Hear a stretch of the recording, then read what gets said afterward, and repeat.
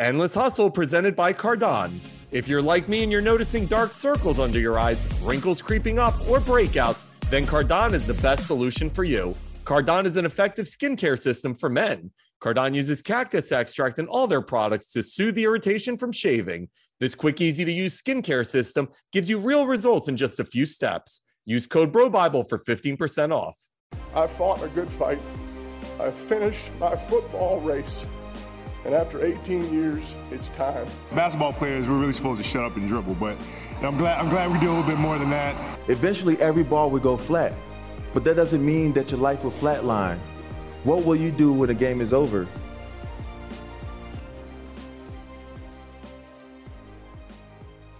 All right, Endless Hustlers, we are back for episode 79 of Bro Bible's Endless Hustle. We got a great episode ahead. I'm your host, Arthur Cade, and we have two incredibly impressive gentlemen on the show today. First up, you know him from The Daily Show. He's a legend, but now he's a star on one of the hottest shows on television, Evil, which just premiered season 2 on Paramount Plus. I'm talking about Asif Manvi, one of the funniest dudes around. You guys are going to love this interview, talking about pretty much everything. How he got his gig at The Daily Show, the success of Evil. How about finding out that the show was renewed while he was apartment hunting? And then just talking about breaking out of the traditional stereotypical roles that he was being cast in when he first broke into Hollywood to now become a major television and film star. We're talking about it all. And then a rising star on the other end, Jaron Lewison, who's the star of one of Netflix's hottest shows, which also just returned for season 2, Never Have I Ever. I was literally on Netflix all weekend, and Never Have I Ever was like trending number 1 or number 2. So everybody's watching this show, and Jaron is one of the main faces on it. This is just a great kid with a great story, going to school full-time at USC while starring on this incredible show. And we're talking all about the incredible success he's having at such a young age. I think you guys are going to really love this. So let's just jump right into it. Here he is, kicking off the show, is Asif Manvi.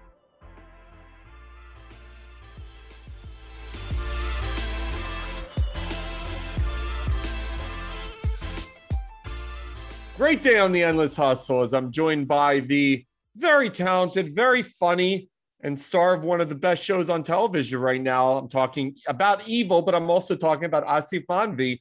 Congrats. Evil's back. Thank you. Yes, we are. Congrats, man. This show's been so well received. That's got to just be a blessing. It really is. You know, I feel like I've been around long enough to know what it feels like when shows are not well received. So when you get a show that people seem to like and people are responding to, and fans and critics seem to like it, then you're kind of like, okay, let's just keep this gravy train going for as long as possible. You're like, Daddy needs a paycheck. Keep it going, baby. Let's just keep going. Let's just keep going. So now you got to walk me through this. I'm always like curious as an actor. Obviously, that first episode hits, the pilot runs, you're waiting for the ratings. What's that feeling like when you're like, all right, I know we've got a good show here, but are people actually going to give a shit? Like, what's that moment like of waiting for the, hey, did we actually get eyeballs on this thing? Yeah, I mean, you know, well, when we did the pilot, and the first hurdle is to sort of get ordered to series, right? And so we did, and I felt like, you know, I think the pilot was great, and we all felt like we did a great job. And the Kings, you know, Robert and Michelle King are just such incredible writers, and Robert directed the pilot, and we thought we had something good, but you know, it doesn't matter. Like, you can think you have something good, and I thought I had something good many times, you know, and studios and networks, executives, they are living a whole bubble of their own decision making that sometimes you can't understand, and has often nothing to do with creativity or how good your show is, you know. So it was nerve-wracking, and then we got ordered to series, which we're really excited about. And you know, that phone call from my agents when they said, hey, you know, you got a series order. I was actually with a bunch of friends at the time, and my phone rang, and I went out into the hallway, and I took the call like in the hallway, and and then came back in, and we were having kind of it was one of these, it was a bunch of friends, but we were also having like a kind of a meeting. And so people were talking about like serious stuff. And like, there was a whole debate, or not debate, but a conversation going on. And so I had to just kind of come in, and I was super excited. And I had to just sit on it, and I just told one person in the room, I was like, yes, and it was kind of like, yeah, oh, great. What I mean? It was like, and we couldn't really, until there was a break in the conversation, really sort of talk about the thing. But then everyone was very excited, and I was super excited. And I was really excited to work with this cast and this and the Kings, Robert and Michelle. So it was all very exciting. By the way, you're a better man than me, because I would have walked right in and been like, drinks on me, everybody. Let's do it. Shots. I thought about it, and it was just one of those moments where like people were discussing like a serious topic, and I was just like, I can't come in and just be like, I got a TV show, So I waited for the right moment, Meanwhile, it could be like out of work actors around you, and they're like, you know what? Yeah, exactly. Well, that, it's always one of those things where, for every actor that's working, there's 10 great actors who are out of work at any given time. So of your friends, and so that's just the reality of the business. And I've been on the other side of that as well, So then you get the season 2 order. How does that happen? And is it once you get that call, what's your reaction? Well, that call was really special because we were pregnant and we're about to have a baby, and my wife and I had been looking at an apartment because we wanted to move out of our apartment into a larger place so that for the baby, like to have a nursery and all that stuff. And we saw this place, and I thought, oh man, it's a little above our price range. And we were like, it's right above our price range. We don't want to spend this much, but it's a great space, and it'd be really great to have a baby here and to sort of, start that whole thing here. And I remember saying, and I said to my wife, I said, if I just knew that Evil was getting a second season, I feel like I could just, put down the thing on this, we could. And that night we went home, and the phone rang, and it was Michelle King. And I saw her name come up on my phone. And at first I didn't answer it because I was like, oh, if she's calling me at home, it might be bad news. Like, I was like, okay, this could be that we're canceled and we're done. Like, she's calling me at 9:00 at night on a Tuesday. Like, this is not going to be good. And then I called it, I sort of composed myself. I got ready. I steelied myself for the bad news. And I called her, and she said, guess what? I got great news. We got picked up for a second season. And at the time, we were the shortest period. Like we were the fastest pickup that CBS had ever made for a second season. We'd only aired 4 episodes at that point, and they picked us up. And it was super exciting. And it was just and anyway, of course, my wife and I were like, we're getting that apartment. The realtor right. gets a call like at 2 in the morning, like, exactly. We're gold. We're doing it. So it just felt like a sign at that point. I was like, oh, this is a sign. Like it was all validation of the work that we had done, and all the amazing, how amazing the show is, and how smart and weird and funny and terrifying the show is all at once, By the way, wrapped in with the life of an actor and going project to project and like, can I get this apartment? Yeah. What an incredible story. That's awesome. Yeah, it was a moment where both of us just looked at each other and we were like, okay, this is, and I remember saying to Michelle at the time, because I don't think that the Kings did not know at that point that I was having a baby.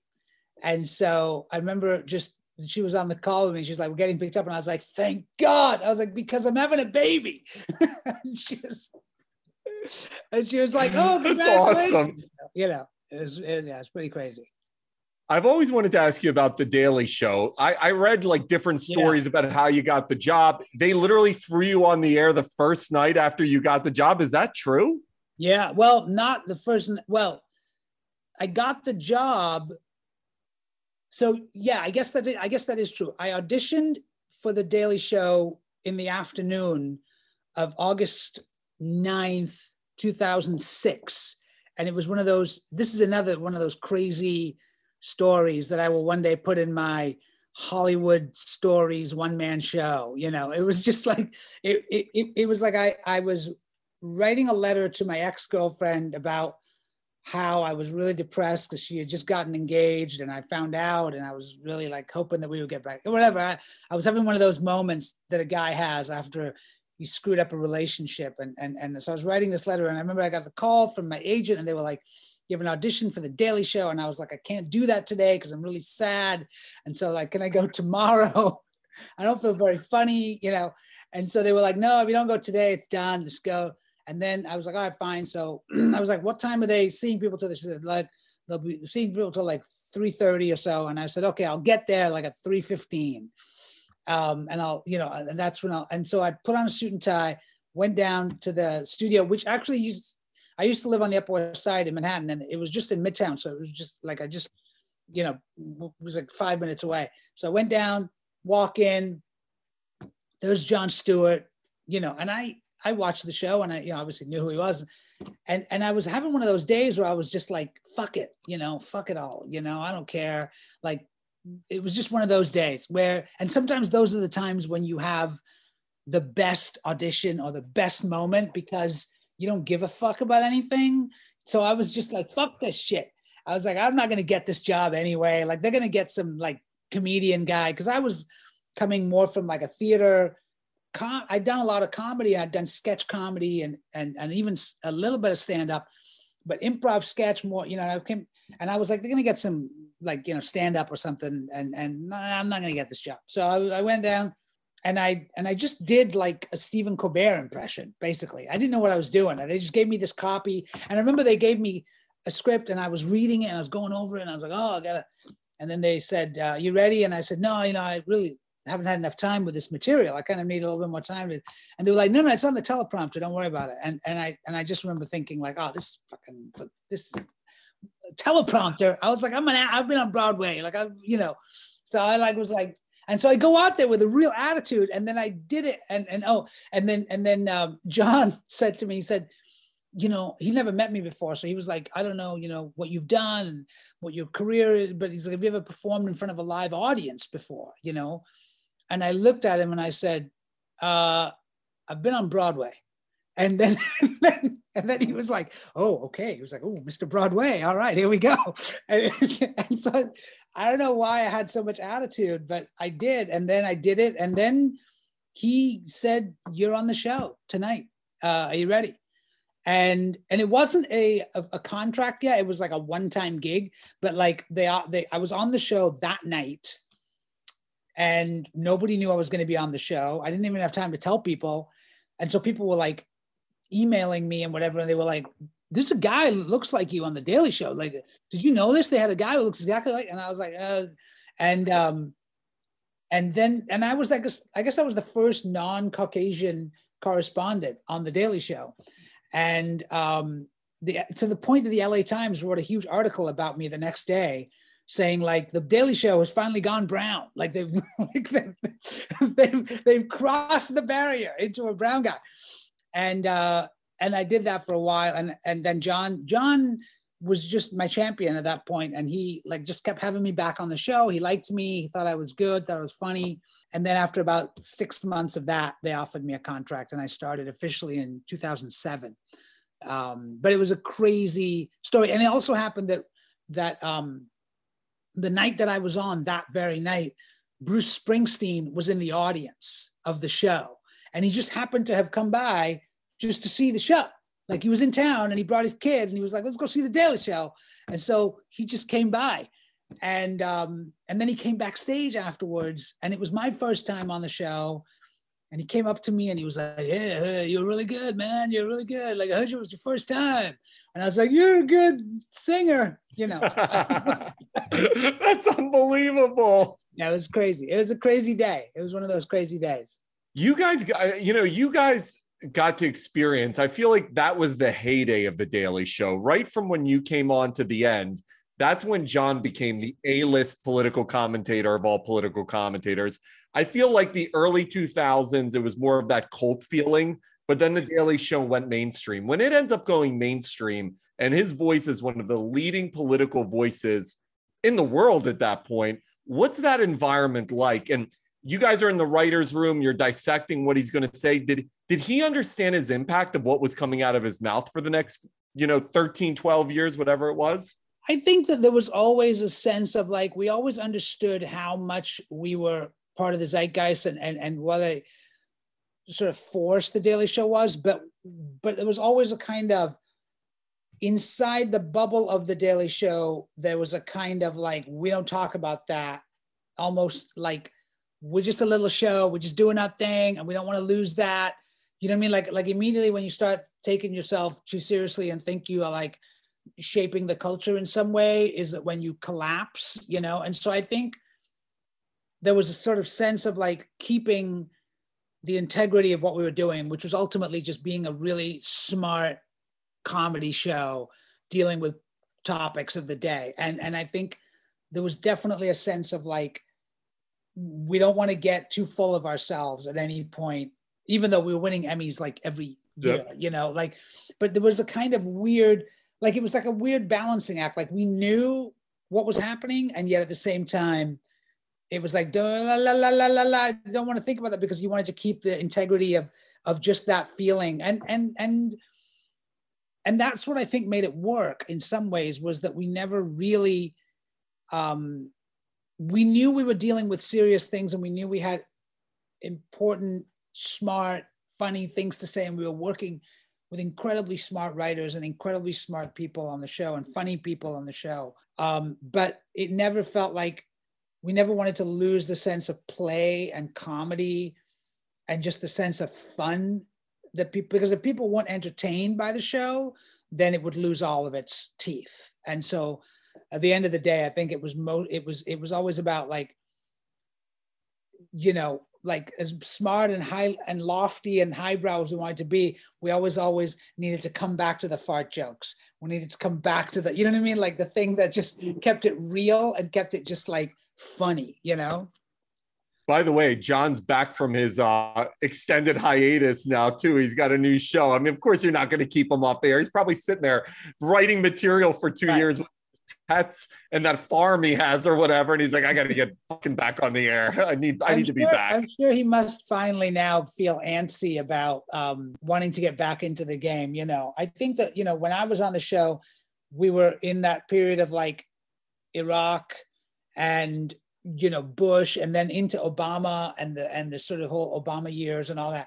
And then I think now that we've been in this Trump time, I'm sure there's a lot, I'm sure for him, there's a lot of stuff that he wants to say and that he's been sitting on, for a long time.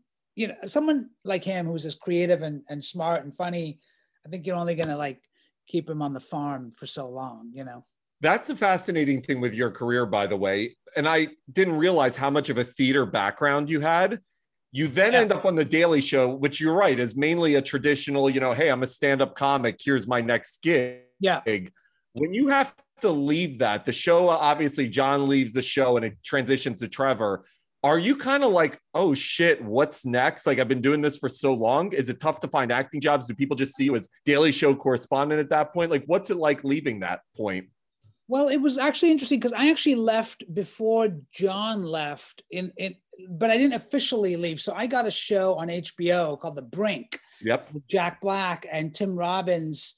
And I left to go do that. And it was Jay Roach was producing it. And I was actually in the writer's room of that show as well as being on the show. And I got this amazing gig. So I left like the year, like a few months before John did.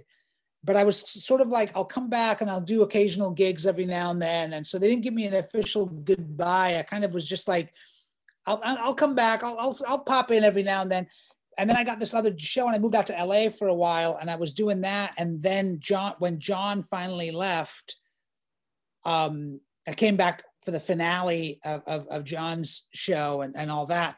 And then The Brink got canceled. And so then I was in this weird wasteland of like the show that I had left the Daily Show for got canceled after one season, and the Daily Show itself was no longer the Daily Show that I wanted. I didn't feel like I could go back to the new show because it felt almost like going back to high school after you've already graduated, you know, I was like Matthew McConaughey and Dazed and Confused or something, you know? And so I didn't feel like, you know, Trevor was rebranding the show in some ways. He was bringing it as he should have and was inclined to do, like he was bringing in his own people and stuff. And so and there's been a lot of changeover with Hassan coming in and Jordan Klepper and all these other guys coming in as well.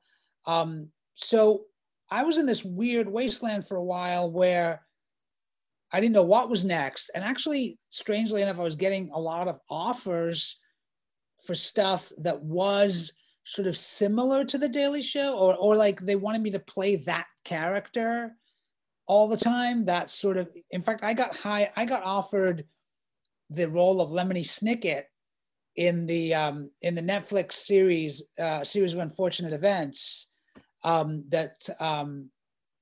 But it was a kind of similar sort of role in the sense that he was a narrator and he was talking to camera, and he was, you know, just in a suit and tie, whatever, and he was kind of he was sort of doing the narration, and it was very kind of like reportery kind of sort of thing, and I just didn't want to do that.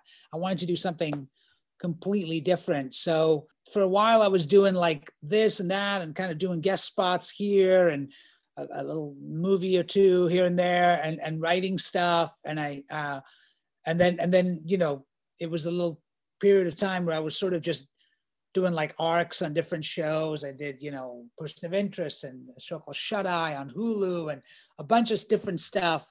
And then finally Evil came along after a few years. You're like, I have a steady paycheck. And then you find out it's really steady. Yeah. You know, The Daily Show was an unusual gig in the sense that it's very rare for an actor to have a steady gig for almost 10 years. Yep. And that was an unusual situation, you know, for even if you're on a hit series, you don't usually get work that's that steady for that long. So you're obviously Indian, and I've a ton of Indian friends. I'm Russian, and there's that generation, our parents, they don't believe in what we do. Like, we're supposed to be doctors and accountants and surgeons. Yeah. So when you come to your family and you're like, by the way, Mom, Dad, I'm going to be an actor, what was the reaction? Well, I decided I wanted to be an actor when I was very young. I was like maybe about 11 or 12 years old, and I sort of fell in love with this thing, this acting, performing thing. And I was a very theatrical child. And so I think my mother kind of knew, like, oh, this kid is kind of destined to go in this way. And I think she was worried about it and sort of tried. They never forced me into like doing medicine or engineering or one of, you know, because I was also like a shit student. Like, I was not getting, I got good grades in English and drama. That was where I got all my, you know, like the A's, and everything else was like D's. So like, they were very concerned, I think, with my future for a long time. But then they sort of saw, you know, after I got my first professional gig out of school, and I was working at Disney. I went to high school and college in Tampa, Florida, and went over to Orlando and got like this gig at Disney doing like improv comedy and stuff, and started making my own money and all that kind of thing. I think they sort of started to go, all right, maybe he has somewhat of a shot at this. You know, we also emigrated to the United States when I was in high school from England. And so my parents were distracted for a few years. And I think that helped me in some way. Like, it was like they were distracted and trying to rebuild a life in America and having like left everything back home in England. So I think for a few years they were distracted, and I sort of in that period of time, I ended up sort of doing drama in high school and getting, you know, like accolades for it. And people said, oh, he's good. You know, he's pretty good at this. And I think he can do this. And so I think by the time they turned around and were like, wait a minute, what have you been doing? Like, I had already like gotten a theater scholarship to USF, you know? And so I was like, look, you don't have to pay for college. And they were like, oh, damn, you know? They're like, so you're not going to be a neurosurgeon? Wait, what? Right. I think they knew that they pretty much knew that there was no neurosurgeon in my future. Like I was basically getting F's in math and science, you know, like it wasn't like I was applying myself in any other area other than like goofing around. So on your Wikipedia, it actually says that your dad moved you guys here because there's brunch here. So in my book, No Land's Man, I wrote a story about how my dad came to America and he was thinking of moving us here. And he had a friend and he came here and he like visited Florida and he called us on the phone and he said, you know, this is the most amazing country. And it was like Florida, it was the 80s, you know, and he was like, it's love, wonderful, blah, sunshine and da, da, da, all this stuff. And then he was like, and they have this thing here called brunch. And in the 80s, there was no such thing as brunch in the UK. Like it wasn't a thing. So he was like, we have this brunch and it's amazing. And he thought that between breakfast and lunch, there was another meal called brunch. Like it was like, he didn't know that it was like a Sunday thing where, you know, like, but he was like, and I remember him saying, they have so much food in this country that between breakfast and lunch, they have to stop and eat again. They have another meal. It's called brunch. And it's $7.95, anything you want, all the food you can eat. He was just like completely like just gobsmacked by brunch. And so I exaggerate, but I think it was one of the reasons, you know, that he brought us to America. So when you start breaking through and trying to get gigs in LA and Hollywood, are they trying to essentially put you into like traditional, hey, you're going to play Indian A or Indian B? Was there that stereotypical, we're just going to pigeonhole you? Or were you able to kind of break out of a mold pretty quickly? No, there were many years where I played sort of just the deli owner, cab driver, you know, and then it sort of upgraded to terrorist and then doctor, you know, it was like, it just depended on what white people thought brown people were at any given time, you know? Yeah, I mean, it started to get, I guess, change for me definitely after The Daily Show. After The Daily Show, and then after I did my one-man show, it was sort of like a step process. Like I did my one-man show, which got I did the show called Sakina's Restaurant, which we played off Broadway, and it ran for many months in New York, and we won Obie Awards. And suddenly I sort of appeared like I was on people's radar in a way that I wasn't. And then people, it was still like Hollywood just wasn't writing the roles at the time. The reason I wrote my one-man show was because I kept getting cast as like a deli owner and I didn't get to do any like real acting. And so I started writing characters that I thought I wanted to play, which had real emotional depth and real sort of, you know, really funny or really like whatever. And I thought, I'll just write those characters. And then I think people saw that and they thought, oh, this guy can act and he's pretty good. And so, but I was still getting like the roles, you know, that were essentially like one-dimensional brown characters because that's all they were writing in Hollywood at that time in the late 90s, early 2000s. And so I sort of made my living doing a lot of those kind of parts until The Daily Show came along. And then when The Daily Show came along, I realized, I mean, I think people started seeing me in a different way and sort of the perception of who I was as an actor and as a comedian, as a writer, as a creator changed. And then I started getting offered roles that were more interesting and stuff like that. Were there moments during that decade where you're like, shit, this is all they're going to ever see me as? Like, what am I doing here? Maybe I should have become a neurosurgeon or tried. Yeah. I mean, you know, obviously like there were times it was really frustrating, you know, where you just sort of felt like there's never going to be, because I saw all of my white friends, like I was in acting class with, in Wynn Handman's acting class. And I remember like a lot of my friends or the people I was in class with went out to LA and they got TV shows and sitcoms and and they were blowing up, and they were like, it's great out here. It's great in LA. You should come out here.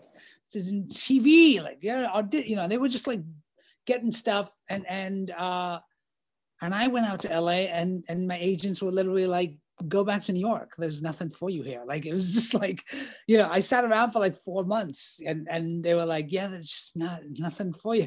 And so they were, why don't you go do theater in New York? And I was like, all right, I guess I'll go do theater in New York. And so I was doing theater as well, and that was a big way for me to also pay the bills, was to do theater. And then I, did sketch comedy and all that stuff. And it was what it was for me was, it was a way for me to, I just did whatever, because there was no roadmap for me at that time. As a brown actor in this business at that time, there was no roadmap. It was like whatever got you in the room. And so I was doing Shakespeare in theater, and then I was doing stand-up comedy. And I was doing, I was doing anything and everything, because I was just like, whatever I got to do. So it made my sort of breadth of like what I was doing. I think it helped me as an artist, and it made me a better artist and a better writer, a better creator, and I think all of that, I really believe that it was the wealth of all of that then finally kind of came to a point when I auditioned for Jon Stewart. And I think that's what he saw, because I wasn't the typical guy that they would have brought into the Daily Show. I think what he saw was, oh, here's a guy who's an actor, but he's also really funny. And he's also kind of, he saw something in me that was more than just an actor. Dude, this was awesome. Before I let you go, one of the reasons that I started this show was to talk to successful people about how they're able to achieve their success. So my question to you, Asif Mandvi, is how do you continue to elevate both on and off screen? Gosh, I think I just keep on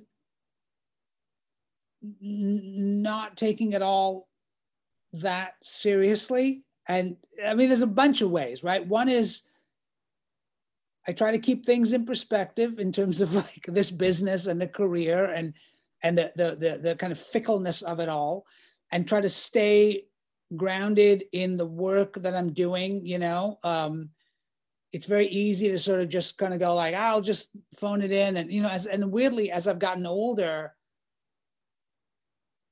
I spend more time on the craft of what I'm doing than I did when I was younger, in a weird way, because now I feel like I can't just, I really value everything that I have, and I really have gratitude for a lot of what has come, even evil and everything else that is happening work-wise and personally in my life. But I think it's just staying really present and just knowing also that the business is like this. It's up and down. And there were periods of my, after the Daily Show and all that stuff where I was really like, I didn't know what was going to happen. I didn't know what was coming next, and this idea. And I've always sort of kept this mantra of like, as long as I can keep creating, as long as I can keep doing stuff and keep pedaling that bike, something eventually will percolate and will happen. So I just try to stay true to my own creativity. I just don't stop ever being creative and trying to write or perform or just tell jokes or whatever, do stand up or whatever it is that I can do to stay in that space of creativity. I think keeps me grounded outside of all the bullshit of the business and the sort of ups and downs. I heard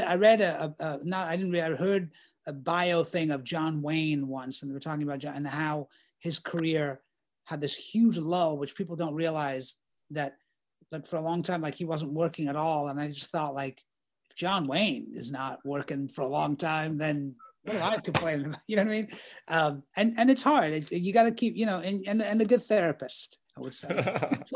That's the key. Really helpful. Whatever money is coming in, you got to blow on the therapist to stay sane. I definitely, I advise everybody in this business to like spend whatever you need to spend on a therapist, because it's very, very valuable. Bro, this was awesome. You're absolutely hilarious. I was in tears at certain points. Congratulations, season Thank 2 you. of Evil, Paramount Plus. You're welcome back anytime, Asif Manvi. Congrats on everything, and Thank you so congrats much. on the new apartment and being able to afford it. Thank you. Thanks.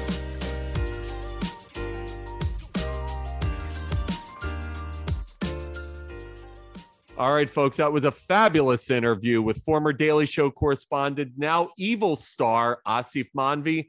Make sure to catch season 2 of Evil. It's a fantastic show on Paramount Plus. Asif's doing a great job, and those stories were absolutely priceless. Our next guest, as mentioned at the top of the show, one of the hottest young stars in Hollywood, already nominated for an MTV award. I mean, that's the moment you made it as a young kid. Speaking from an old man's perspective, that's the moment right there. But Jaron Lewison, great kid, going to school full time. He's also the star of one of the hottest shows on Netflix, Never Have I Ever. We're chatting about it all. Make sure to catch the brand new season of Never Have I Ever on Netflix. But listen to this interview first. Here he is, Jaron Lewison.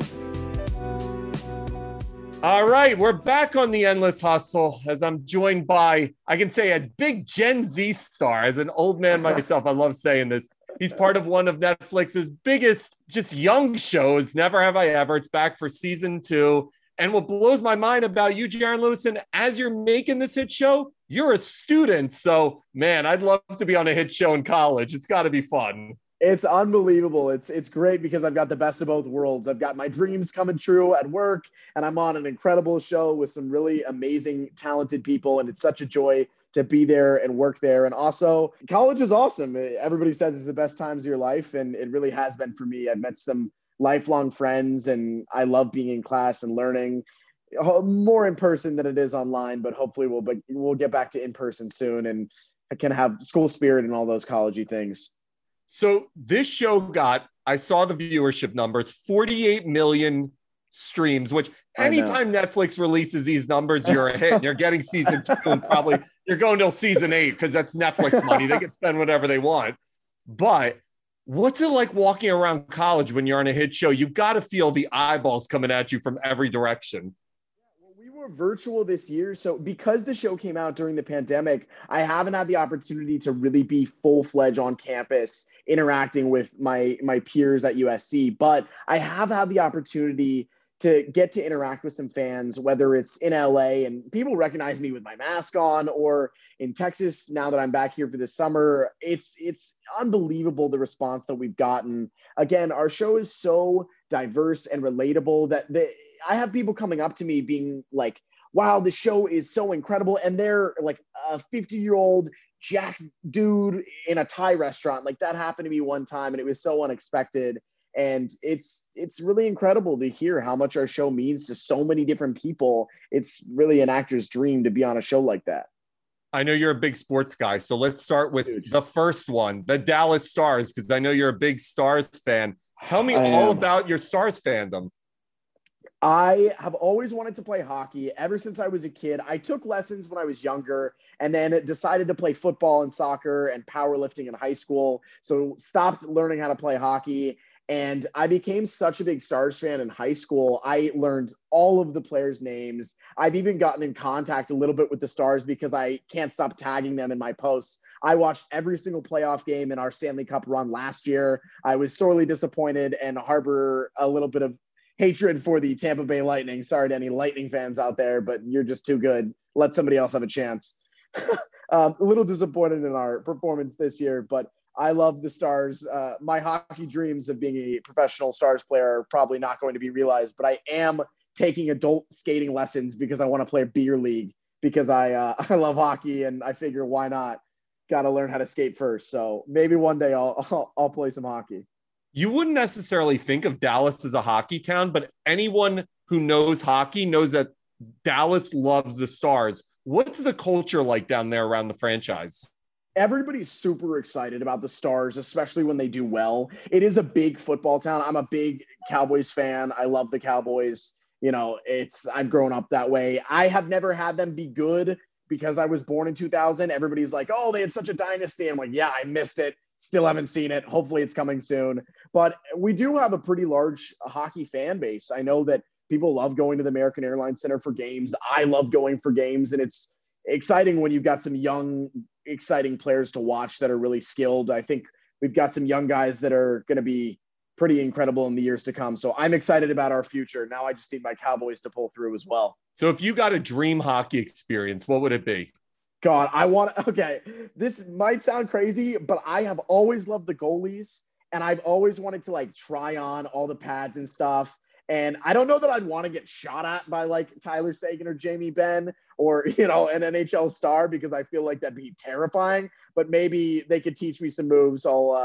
Ben Bishop could give me some pointers in between the pipes, and I could save some easy wrist shots at 10% of their actual power, perhaps.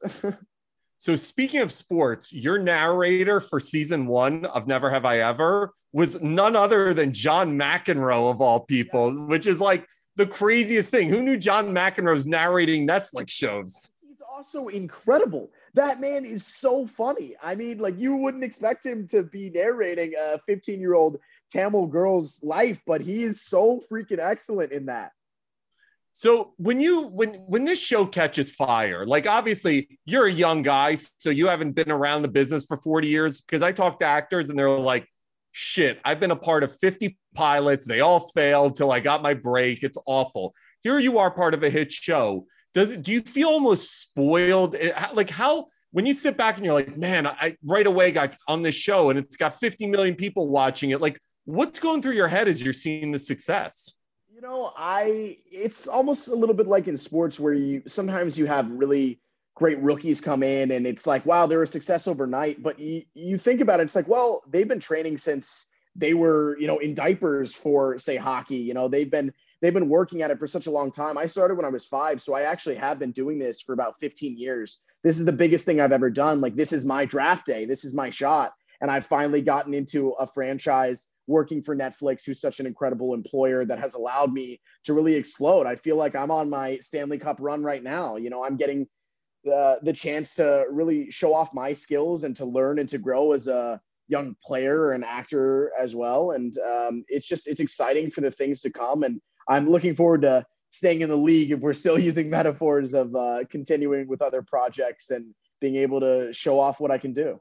So you obviously started at 5, but like, were there ever moments where you're like, all right, this isn't what I want to do? Or were you just dead set, I'm going to be an actor? Yeah. I mean, I've always wanted to be an actor, but I feel like sports and like anything, sometimes you can get discouraged. And the important part, I played football in high school, and those lessons never left me, where my coach always said, you gotta compete and you got to get through adversity. You're going to be faced with challenges and you've got to be able to overcome those. And there's strategies that I use to do that, whether it's, mental comparison and goal setting and things like that you do in sports. It's the same thing for actors. Sometimes we go through setbacks and sometimes we have great success, and it's a roller coaster, but it's what I love to do. It's what I've always loved to do. And I'm going to keep going for as long as I can.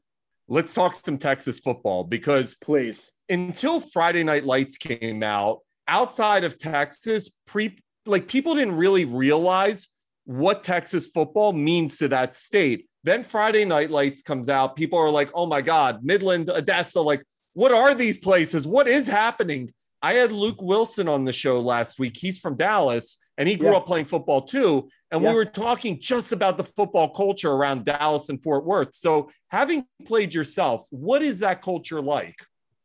It's unlike anywhere I have ever been. People say like football is like a religion here, but genuinely it is an identity. It is a community. Everybody comes out and watches the games. And as a player playing under the lights, whether it's the spring game or the rivalry game, which was always my favorite, it's this energy, this electricity, this magic. For anybody that has played football, sports, you can just feel it. It's something that's intangible, but you know what I'm talking about if you've ever felt it.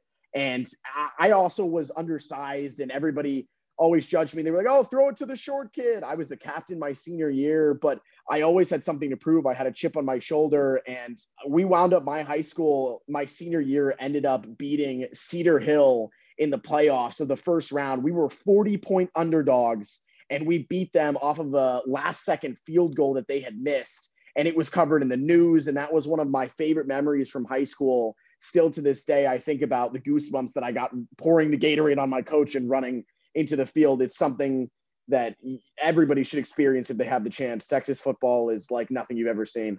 Wait, so you were like the cool kid in high school. So now I'm really jealous. Hit show in Netflix in college, team captain in Dallas in football. Like, dude, you might be living my dream life. I think I'm gonna do like a deal with the devil and come back as Jaron Lewison. Like, that's my ask, like, for the next stage of my life. Man, I appreciate that. I feel really lucky to have been able to experience both of those things and others as well. And I'm looking forward to more crazy adventures for myself. Who knows what's next? I have no idea. Wait till you're an A-list actor. It's going to make Dallas football look like. So when you're in high school, were you getting actual college offers, any college interest? No, I wasn't. I never had pursued that. I also, again, being like 5'6", I was an undersized guy. I did run a 4.5, 840 in high school. So I was really quick. And I also was a power lifter. And I was one of the captains for that. I did win some powerlifting meets, some local powerlifting meets. When I was a junior, I hit 405 on squat in the 132 weight pound class. So that also is something that I love to do, but never pursued it collegiately. I thought about joining at USC. They have a club powerlifting team, but I just didn't have the time to train. And it's pretty hard on your body for powerlifters out there that know what I'm talking about, or weightlifters in general. It's a tough season and it requires a lot of effort. And I just didn't have time, but maybe in the future, who knows, right?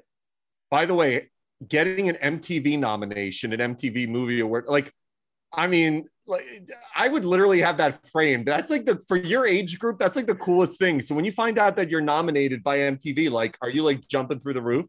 Yeah, man. I mean, I tell you the truth, I didn't believe it at first, because that is such a well-known, huge award show. It was like one of the first big nominations besides the People's Choice Award, which we did win as a cast for, I think it was Best Comedy. And that was super exciting. And the MTV Award for my character, it's the Best Kiss nomination, which is super exciting because that means that so many people identified with your character and with your scene partner, Maitreyi Ramakrishnan, who plays Davey, who's the lead in our show.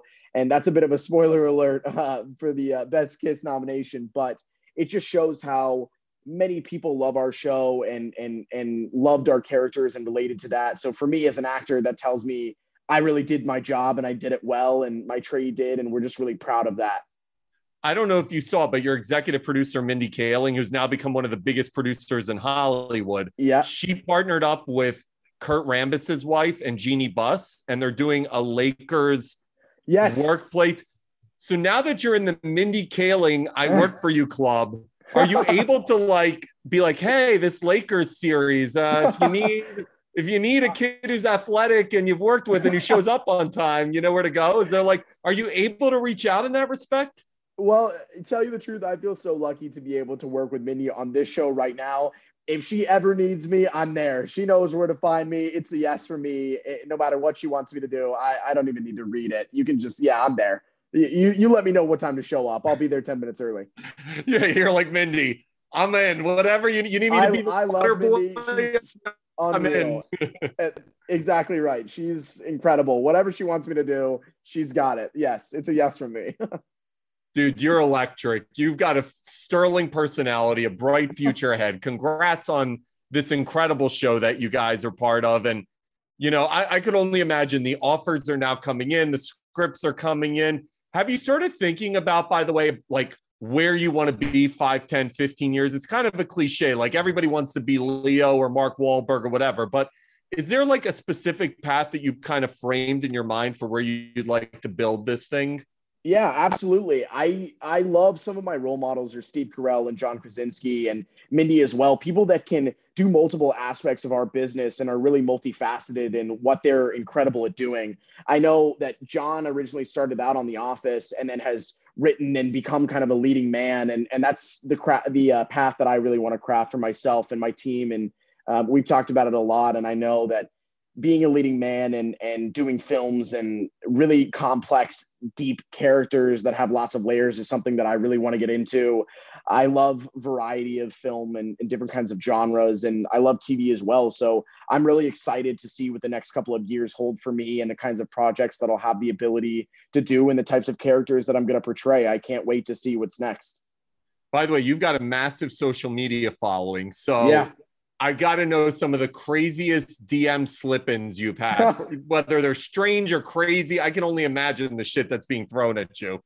A lot of them are just really excited fans that are like, I love you so much. And I don't have the opportunity to respond to everybody, but I do try. Occasionally someone will be like, hey, it's my 21st birthday. Like, can you send me a video of you doing a cheers or something? And some of those, if I see them, I'll send a video and they freak out. And I love it. But again, it just speaks to how much people love the show. And still, I can't believe it. I'm like, oh my God, these people are the one thing they want for their birthday. It's like a video of me saying happy birthday. That's wild to me. And then interactions with the Dallas Stars. And I'm a big tennis fan. So I've gotten the chance to speak with Head Tennis, which is my favorite tennis brand. And it's just, it's unbelievable. A couple of years ago, I was just a normal football kid from Texas who was trying to act and see what the hell would have happened. And now I can't believe it every time I go look at my DMs. It's really special. They see the blue check mark. They see the number. They're like, who is this kid? We got to head tennis is they need you more than you need them, by the way. I don't know. My forehand has gotten so good from using the Gravity MP, which is a special racket I just started using from Head. And I mean, they've really upped my tennis game. So I love working with them. Dude, you're absolutely awesome. A kid your age should not have this great a personality, but you're awesome. And this has been a joy. I wasn't sure what to expect. And I'm like, I had a great time, man. So congrats on season 2 of Never Have I Ever. Probably going to season 8. We'll be doing this for another 6 seasons together, but congratulations, man. Jaron, you're awesome. Thank you so much. I really appreciate your time as well. This was a lot of fun.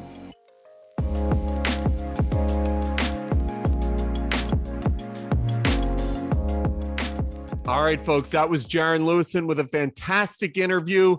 Make sure to catch the brand new season of Never Have I Ever on Netflix. It's available now. All right, folks, that's another fantastic episode of Bro Bible's Endless Hustle. Make sure to subscribe, rate, follow us on social media, show us love, give us hugs, blow us kisses. You know the deal. On social media, Endless Hustle is on Twitter at endless__hustle. On Instagram, we are at Endless Hustle Pod. Me personally, I'm at It's Me, Arthur Cade on Instagram, at Arthur Cade on Twitter. We are back on Thursday with a triple header. Great group of guests. We have Emmanuel Acho, one of the hottest and most popular faces in television and sports right now. Then we are joined by the Prophet himself, CNBC's The Prophet, Marcus Lemonis, brand new podcast for him that we're talking about. And then our third guest is a woman making waves in the health and wellness world. She has a company, a brilliant company called Routine. Her name is Rachel. We're chatting all about it. So we'll see you on Thursday, guys. Keep endlessly hustling. And thanks as always for listening and watching. See you Thursday.